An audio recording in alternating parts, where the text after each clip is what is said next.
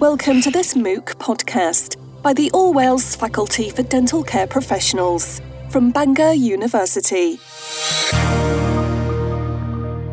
Hello and welcome to the Supervising Registrant in Practice training podcast from the All Wales Faculty for Dental Care Professionals. In this podcast, we're going to be discussing managing the failing student. So it's quite important, Debbie, if we have a failing student, that we manage this process correctly, isn't it? It is, and I think one of the things that we need to think about is that, first of all, you need to kind of give some thought as to what do we mean by that? What does it mean to have a student that's failing? So it could be that the individual just isn't progressing as we would have hoped.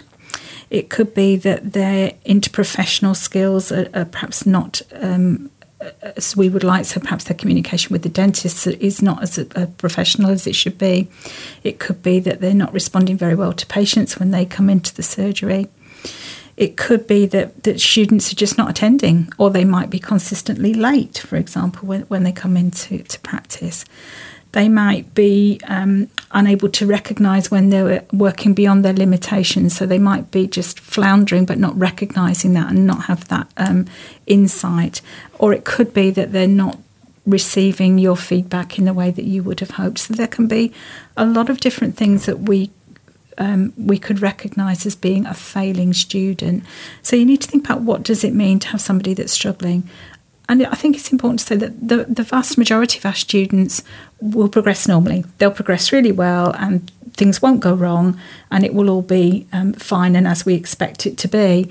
But there will be some students who will struggle, and this is perhaps the most testing and difficult time in terms of your mentorship skills. So it is important that we talk about it and that you think about how you're going to respond if you do have a student that you think is struggling or failing. Yeah, because we're in quite a close relationship with our student in dental practice because, you know, we're working side by side in usually a very small environment, close environment. So it's really difficult, and it's important that we do get the messages across and they're succinct as well so the student can act on that. Absolutely, yeah, it is important. And remember that, you know, this is a professional programme and we're wanting to have dental nurses of the future who are able to maintain that professionalism that the public deserves. Yeah, absolutely.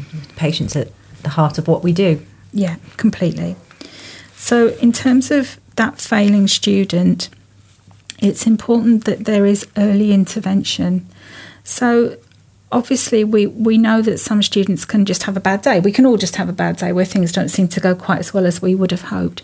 But if you start to see a pattern evolving over 3 or 4 patients or over the course of a day or over the course of a week, it's really important that you intervene early. Don't allow yourself to think, oh, well, next week it will be better. Or by the end of the programme, they'll be doing that fine, because the student may not even recognise what the issue is themselves. So it's really important that you intervene early.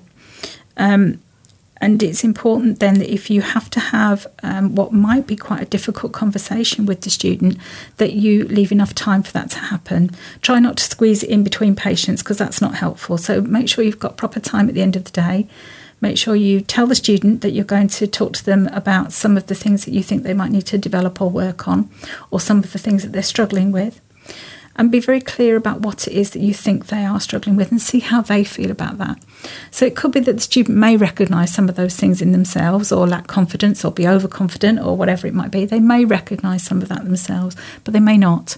So you need to be quite clear. So you need to use phrases like, I've noticed that when we have a patient coming in for XYZ, you tend to do this, this and this.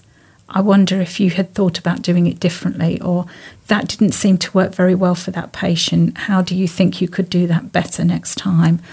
Or you might say to them, I've noticed that there seems to be a pattern evolving here where you seem to be coming in late every day. Is there an issue at home? Is there something that I can help with? So it's almost opening up a conversation, isn't it? An invitation to talk, an invitation for that student to get maybe address what's on their minds or what's going on or what they've got difficulties with. Absolutely. So you need to make sure you've got enough time to have that conversation, because you need to be exploring some of those issues together. Mm-hmm. So make sure you've got enough time. Make sure it's in a place that's not in anybody else's earshot. And I know that can be difficult in a practice where you've got lots of things going on. There's often people, coming in and out, but try and find a space where you can close the door or be in private or put a message up somewhere to say, please, don't disturb us for the next half an hour or whatever it might be. It's important because you may uncover something personal and that's needs that privacy. Absolutely.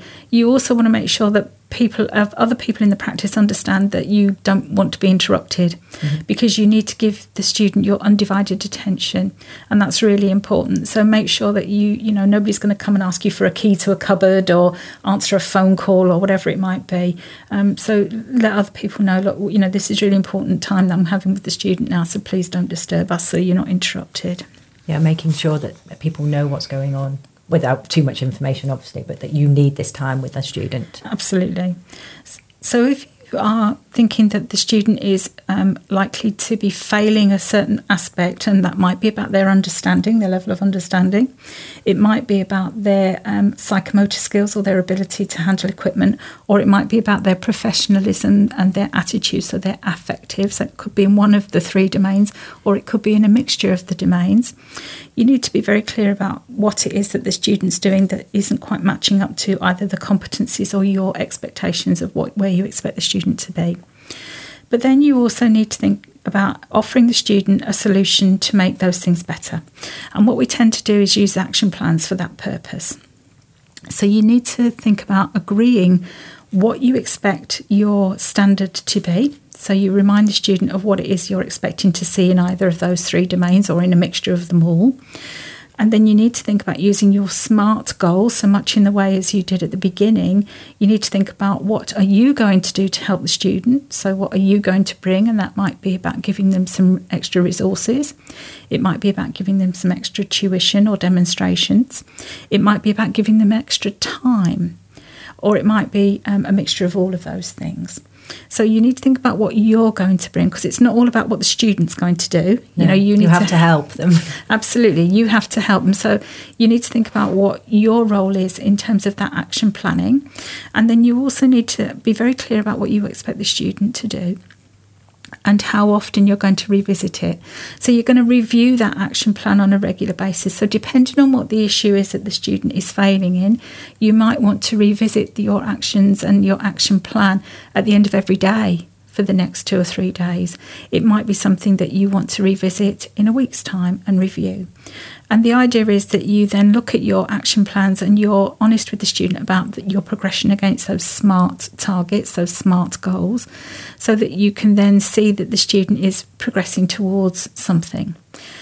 Most students, if they are failing and you put an action plan in, they will get better because they've had that feedback and you're being very clear about what you expect them to do. So most students who go through that situation will improve and will ultimately pass the practice placement and qualify. But there will be some students who don't. And it's really important, again, from a professional point of view, that you're able to be very clear about those students who are not making the grade and who, despite everybody's best efforts, including their own, are not going to pass that placement. And it's really important that you have the courage to say to the student, we've really tried on this, we've really worked hard on this, but we just don't seem to be able to progress to a point where you're competent or that you're confident, or a mixture of the two. And that does take a lot of courage, particularly when you know the person quite well. Yeah. To actually say to them, I can't pass you. You can't pass somebody that is not achieving.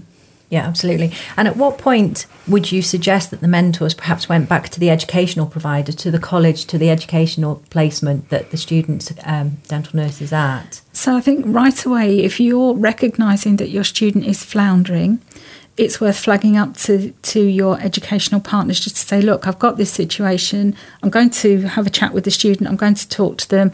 I'm going to put an action plan in place and we're going to review it however often you've suggested. Remember that your partners are there to support you. Mm-hmm. So your educational partners are there as a resource as well. You're not doing this on your own. they're not there to tell you that what you're doing is right or wrong. They're there to support, but they need to know what's happening because they also need to understand where the student is. So it could be that the student might need to take some time out, for example, take a break from studies and then come back to it at a later date, and that can happen. People have all sorts of things, don't they, happening in their personal lives that impact on their ability to learn. So it could be that for some students we need to stop the clock for a while and they might step off from their studies and come back at a later date. So it's always worth keeping in touch with your educational partners because they can offer advice and support for you as the mentor. They can also offer some additional resources directly to the student or provide some extra support in the way of perhaps counselling or other services that the college or the universities can provide. Yeah, it's just important to remember you're not in isolation and that there is other people that can help you. Absolutely, but it's important to recognise things early, seek support for you as the mentor early, and also to support the student early.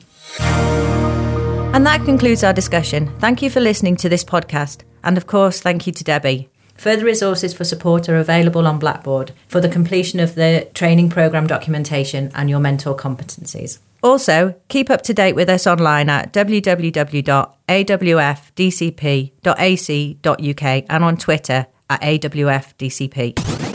Thank you for listening to this MOOC podcast by the faculty from Bangor University.